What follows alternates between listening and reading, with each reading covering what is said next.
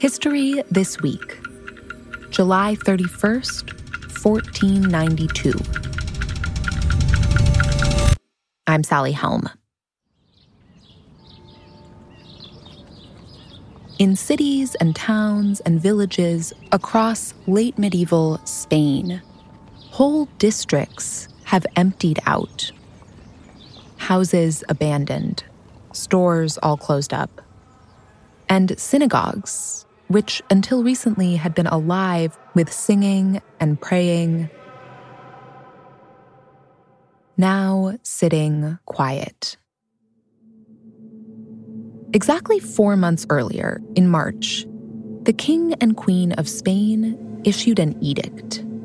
By royal decree, all Jews in Spain must convert to Catholicism or leave by the end of July.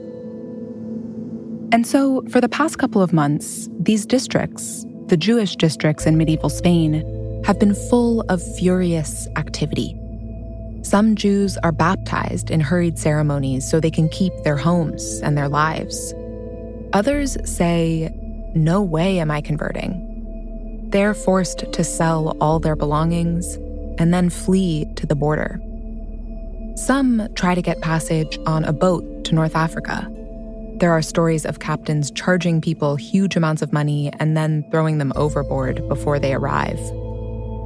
Others are attacked or killed before they leave the country. But in the centuries before this, the Iberian Peninsula had been home to some of the most lively and bustling Jewish communities in all of Europe. There had always been tension, but for the most part, the dominant Catholic Spaniards had lived relatively peacefully alongside Spanish Jews and Moorish Muslims. But all that has changed. In part because of the rise of one of the most notorious institutions in history, the Spanish Inquisition. The idea that people could accuse you without witnesses, without knowing your accuser. I think those elements are perhaps rightfully scary to us in the modern world. And there's rarely one smoking gun when it comes to widespread attacks, when it comes to genocide. Today, what led to the infamous Spanish Inquisition? How did Spaniards and then the world start to think of religion as something in your blood? And how does this moment help us better understand the challenge of assimilation today?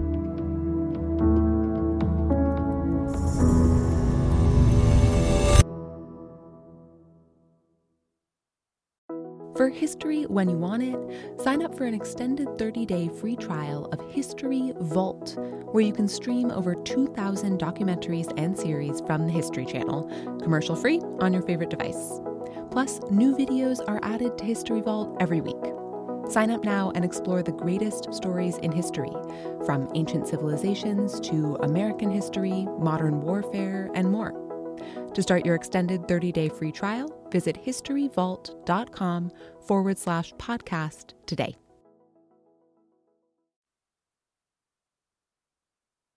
You've probably heard of the Spanish Inquisition, even if you maybe don't know all the details. This regime that began in the 1400s has a surprisingly prominent place in modern pop culture. I think part of it has to do with Monty Python's presentation of the Spanish Inquisition. We called up Jewish studies professor Jonathan Ray from Georgetown University to help us understand the complexity of the Spanish Inquisition and what actually happened during it. In Monty Python's version, the Spanish Inquisition is always bursting in their red robes, saying, "Nobody expects the Spanish Inquisition!" So today, when you think of the Inquisition, you probably think of the Spanish Inquisition. But that wasn't the only Inquisition that happened in medieval times. And it was very different from the others. Across Europe, the Catholic Church ran inquisitions to root out heretics. The job of the Inquisition is to inquire into and to oversee Christian behavior and making sure that local Christians are towing the line and following the correct doctrine as espoused by the Church. And if not, we can jail you or worse. But it wasn't just Christians facing scrutiny. Even before these inquisitions began, the Jews had already begun to be expelled from almost every other corner of Christian Europe. The Jews are expelled from England in 1290 and from sections of what is now France even earlier than that. From what is now Germany and Italy, from the Holy Roman Empire. And so we sort of think of the Spanish expulsion of 1492 as this major event. One of the reasons it's so major, it's sort of the last great expulsion of the Jews from medieval Europe. The story of these other expulsions is obviously complicated, but it went roughly like this. Starting around the 11th century, Catholic kingdoms had actually invited Jewish immigrants to settle in their territories, largely because Jewish merchants often had connections to wealthy Mediterranean networks. There had been large Jewish populations in the Middle East and in places like Greece and Italy. So Catholic kingdoms in continental Europe thought, you're plugging into wealthier parts of the world and trade networks by inviting these Jews in. Things played out as the lords and kings had hoped. Jewish merchants helped establish thriving economies. And when they do so, the Christians begin to say, well, okay, thank you, we can take it from here. We don't want Jewish competition. We don't want Jewish shoemakers who are not in the shoemakers guild to compete with us. And there was another source of tension too, one that was both economic and religious. There is a prohibition from various religious traditions that you're not supposed to be lending money at interest, what we call banking, to your neighbor or your fellow. Well, the way that's interpreted in the Middle Ages is that Christians can't lend money at interest to Christians and Jews can't lend money at interest to Jews. But Jews can lend money to their Christian fellows. And lending money at interest is really useful in helping economies grow. So Jews, a minority population, are often pushed into money lending by the majority Christian population so that the Christian community can more easily borrow. And this sometimes leads to tension because a lot of Christians end up owing money to Jews. This whole web of factors is one of the things that leads to harmful anti-Semitic stereotypes today of Jewish people as rich or greedy or trying to exploit other people for money. In many kingdoms in Europe, tensions eventually boil over, and the Jewish populations are expelled. But in Spain, the monarchs are especially strong and powerful. And so they're able to really keep the lid on this sort of popular agitation against the Jews a little bit longer than elsewhere in Europe. Now, this is not necessarily because Spain's Catholic rulers were more tolerant than other kingdoms. Muslims and Jews are in the direct protection and governance of the crown. And so this is not out of the goodness of their heart, but they are royal property. Basically, Christians paid money in taxes to their local lords. But Jews and Muslims paid taxes directly to the crown. They have always been sort of like cash machines for the monarchy. And so the idea of expelling the Jews, that's a drastic step for them. And they're not really ready to do that. So if you're Jewish, you are probably better off in late medieval Spain than in most places in the world. Ray said, better off is very much a relative term. Jews in Spain were still second-class citizens. And then, in the late 1300s, you see tensions boiling in Spain between Christian and Jewish communities. It's the same pattern that had happened elsewhere in Europe. The nobles in the towns complain that they are being enslaved to Jewish usury, that they can't possibly pay the debts that they owe to Jewish moneylenders, that Jewish tax farmers are taking more than their fair share of taxes. We should also mention, this is the view really from Christian agitators against the Jews. Not all Christians feel this way. But in the summer of 1391, one of those anti-Jewish agitators gains power. Beginning in the city of Seville, you had a particular preacher named Ferrante Martinez. He was one of a sort of class of popular, charismatic preachers with a lot of devoted followers in that area of Spain, who began to really attack in sermons the Jews, arguing that the Catholics had lived too long with allowing the Jews in their midst and really calling for abandonment of Judaism as a religion that shouldn't be allowed. People had argued along these lines before, and the crown had ignored them. They'd been confident they could quell any unrest and keep all that tax money. But in the spring of 1391, the king in this particular region of Spain has died, and his 11-year-old son has risen to the throne. This kid doesn't command as much respect as his father did. The crown tries to shut down, threaten, remove from his position, and Ferrante Martinez simply refuses to budge. So this angry preacher in the south keeps on preaching. He finds a willing audience of people who believe that, yes, the time has come to either get the Jews out or to force them to convert. And in early June of 1391, riots break out in and around Seville, in which Jews are attacked. Their quarters of their cities are destroyed. Their debt ledgers are torn up so that they can't collect debts that might be owed to them by Christians. And these deadly riots spread across medieval Spain. There are riots against the Jews in Valencia. There's riots against the Jews as far away as on the island of Mallorca in the Mediterranean. It takes really a year to a year and a half before the various royal forces are able to regain control of their kingdoms with regard to these riots. In the meantime, Jewish people are being attacked and killed. Many, fearing for their lives, convert to Christianity, saying, okay, you win, I'll join your team, please don't hurt me. Sometimes Jewish people feigned conversions. Sometimes baptisms happened by force.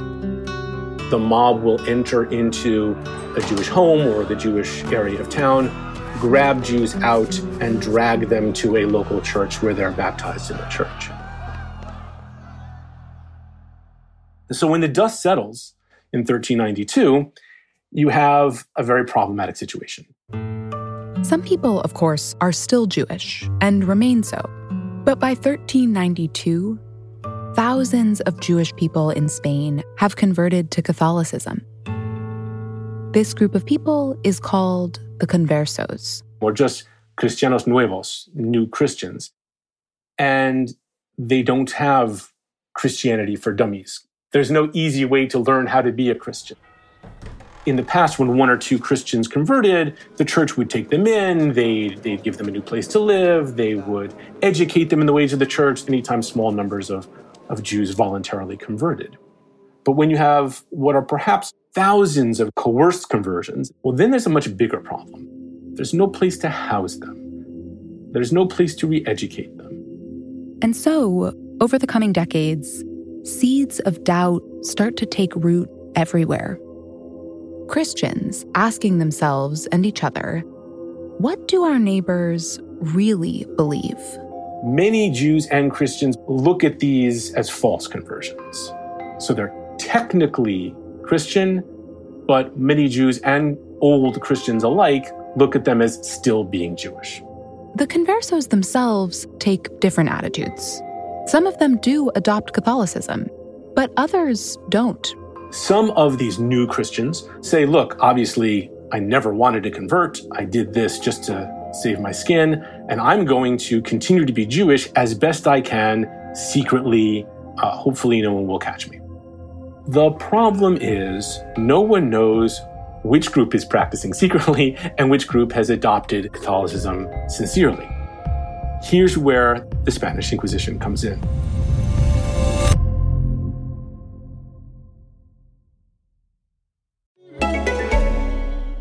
What's the best mattress for you? Well, if you're an egg or a kitten, check out the competition. But if you're a human person, put your body on a Nectar mattress. As well as award-winning layers of comfort, you can sleep easy knowing you got incredible value. Mattresses start at just $499, and you get hundreds of dollars in accessories thrown in, as well as a 365-night home trial and a forever warranty.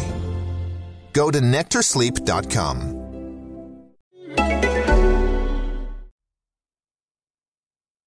Fast forward to 1470. Queen Isabella and King Ferdinand are in power. They've united their kingdoms, Castile and Aragon, and their lands are flourishing. There are Jews and Muslims and Christians in Spain living in relative harmony. But there's a simmering problem. It's now been almost a century since the unrest in 1391. And yet, the descendants of those conversos are still called New Christians.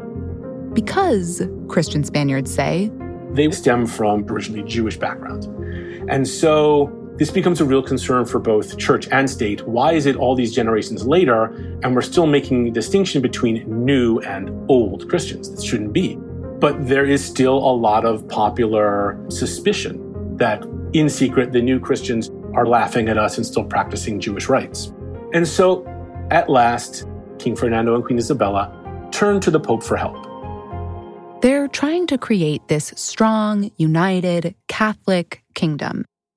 And there has been an Inquisition operating in some parts of medieval Spain, looking to weed out heretics. But the Inquisition has not been specifically focusing on conversos. In the 1470s, Isabella and Ferdinand decide that it should. They're worried that tensions between old Christians and new Christians could derail their plans for a unified Catholic Spain. So they say to the Pope, we need an expansion of the Inquisition because we're not talking about 2 or 3 local Christians perhaps not towing the line. We're talking about thousands of Christian families all throughout our realm that may or may not be still practicing Judaism. This has never really been done before. And what's more, Ferdinand and Isabella say, we'll run the show, not the church. The Pope is like, yeah, you guys need to run this yourself because it is too big for us to handle. And now the church had someone else to do their dirty work for them. And around 1480, 1481, the Royal Inquisition, which later gets dubbed the Spanish Inquisition, begins operating under royal control in Spain. They set up offices and tribunals all over the country to find conversos who might still be practicing Judaism. These are mostly Dominican and Franciscan friars who are part of the Inquisition. They're wearing, priest habits, and they do have a stamp. That is the stamp of the Holy Office. And they say, look, I come with my credentials. I'm representing the Holy Office, and you have to come with me. But there's a problem these monks have to solve that other Inquisitions didn't have to face. There is no clear sense of what the conversos might be doing wrong, because they seem to be practicing Christianity. But the Inquisition suspects that they're still practicing Judaism secretly. So the new inquisitors have to become experts in Judaism to know what to look for. And so you have these detectives trying to think of, if I were a Jew, what would I do? And they're watching the Jews to see how Jews behave and what Jewish holidays look like and what Jewish practices are. And then they are rounding up conversos and interrogating them saying, have you ever done this? Sometimes the conversos say, yes, I sweep the house on Fridays. I don't work on Saturdays. But that's not about Judaism. By the 3rd or 4th generation of conversos, there are certainly some practices that conversos don't really know are Jewish. This is just the way their mother or grandmother taught them to do things. And in some communities where a lot of new Christians live together, people would say, that's how everyone in my part of town does things. I don't know. The Inquisition still sometimes takes this as evidence of secret Judaism, and they gather other evidence too. They use methods including torture or witnesses who they won't announce to say what they're doing. So I could denounce my neighbor saying, oh, she is absolutely lighting candles every Friday night. And it's up to the Inquisition to believe me as the nosy neighbor or not. If the Inquisition decides that someone is secretly practicing Judaism, they were asked to stand out in public wearing this sort of sandwich board on them with their sins written on it. I have, bathed the dead for burial in the Jewish fashion. I have refused to eat pork. And they're made to parade around the town square sort of publicly shaming them and really letting everybody know that we need to be on the lookout for this guy in the future. If you see or suspect he's doing anything like these crimes, contact the Inquisition. So now the Inquisition is acting on reports from suspicious neighbors. And this leads to neighbors making stuff up. If they don't like the guy next door, they might accuse him of secretly practicing Judaism. Then he could be turned over to the Inquisition and threatened, shaken down for money, even tortured, all because of a neighbor with a grudge. The Inquisitors begin to realize that everyone involved has an incentive to lie. So do they believe these possibly lying Christian neighbors, the possibly lying conversos? What's really going on here? The Inquisition proceeds in this way for about 10 years, until 1491, when the head inquisitor, Tomás de Torquemada, goes back to the king and queen and says, here's the problem.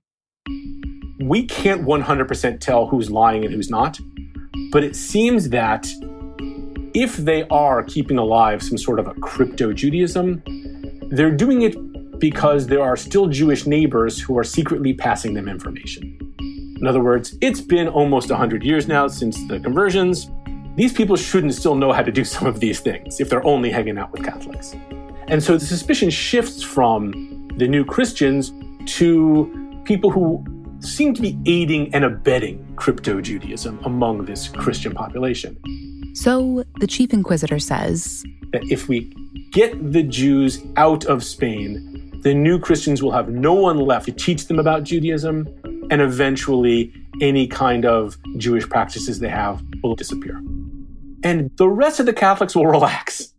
In 1492, Ferdinand and Isabella sign the Alhambra Decree, which is the Edict of Expulsion. And that document basically said, it is with a heavy heart that we have to get rid of these Jews, but we're doing it to make sure these conversos, these other Catholics, have a chance at full absorption into the Catholic world, right? Whether we take that as face value or not, that's what they say. They also might have just been trying to avoid a rebellion.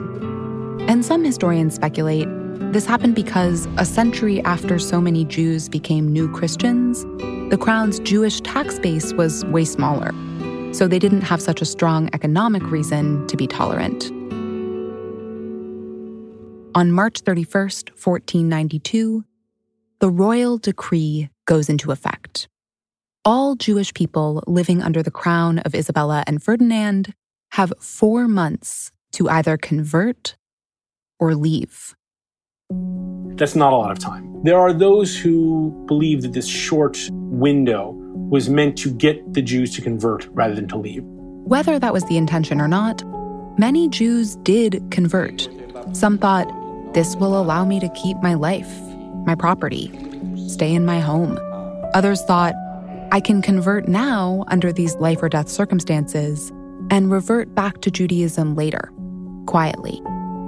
But there are also a lot of Jews who say, no way, I'm not converting, so I guess I have to leave. But if I have to sell all my goods in 3 months, I can't sell my house because everyone knows there's a hard deadline, and in the few days before the deadline, I'll sell it for peanuts. And so many of these Jews take almost nothing with them into exile. Some refugees walk hundreds of miles to the border with Portugal, only to be turned away.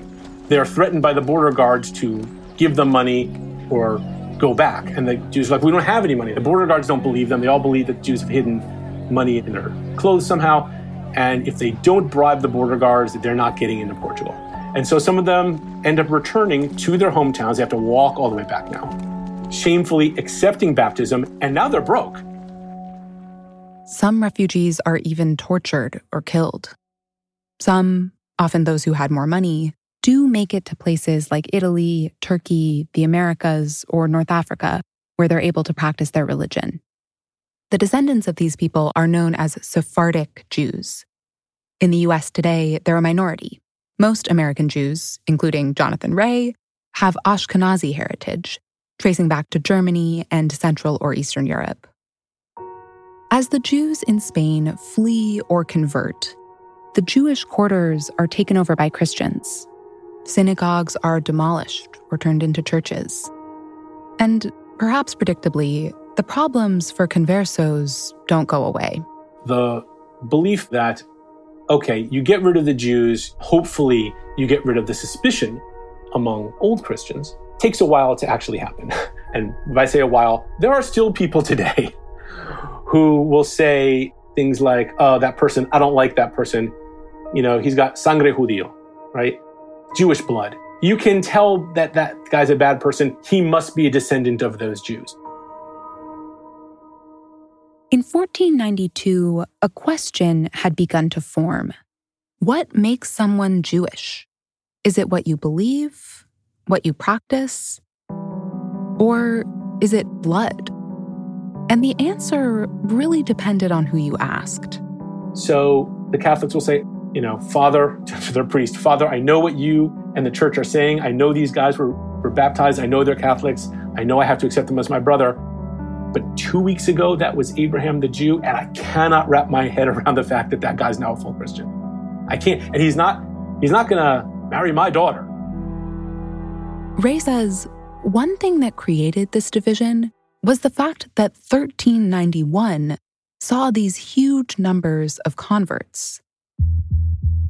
You can effectively subsume 5 or 6 newcomers into your group. 50 or 60,000 is harder. So the numbers of Jews who enter into the Catholic world in Spain and Portugal, I think it's the size that creates the fear and the unwillingness of many Christians and Jews to believe the truth of that conversion.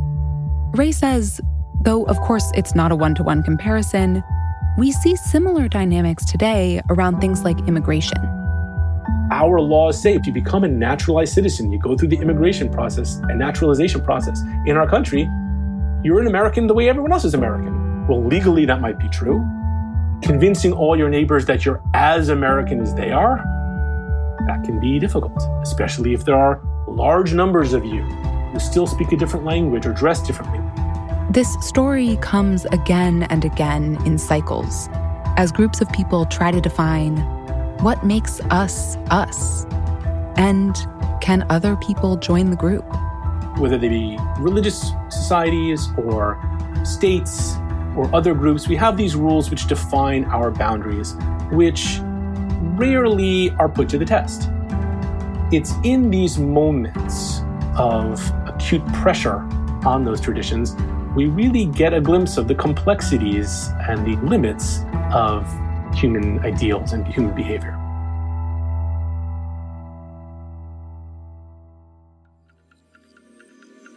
Thanks for listening to History This Week. For more moments throughout history that are also worth watching, check your local TV listings to find out what's on History today. This episode was produced by Julie Magruder. History This Week is also produced by McKamey Lynn, Ben Dickstein, and me, Sally Helm. Our editor and sound designer is Brian Flood. Our researcher is Emma Fredericks. Our executive producers are Jesse Katz and Ted Butler. Don't forget to subscribe, rate, and review History This Week wherever you get your podcasts, and we will see you next week.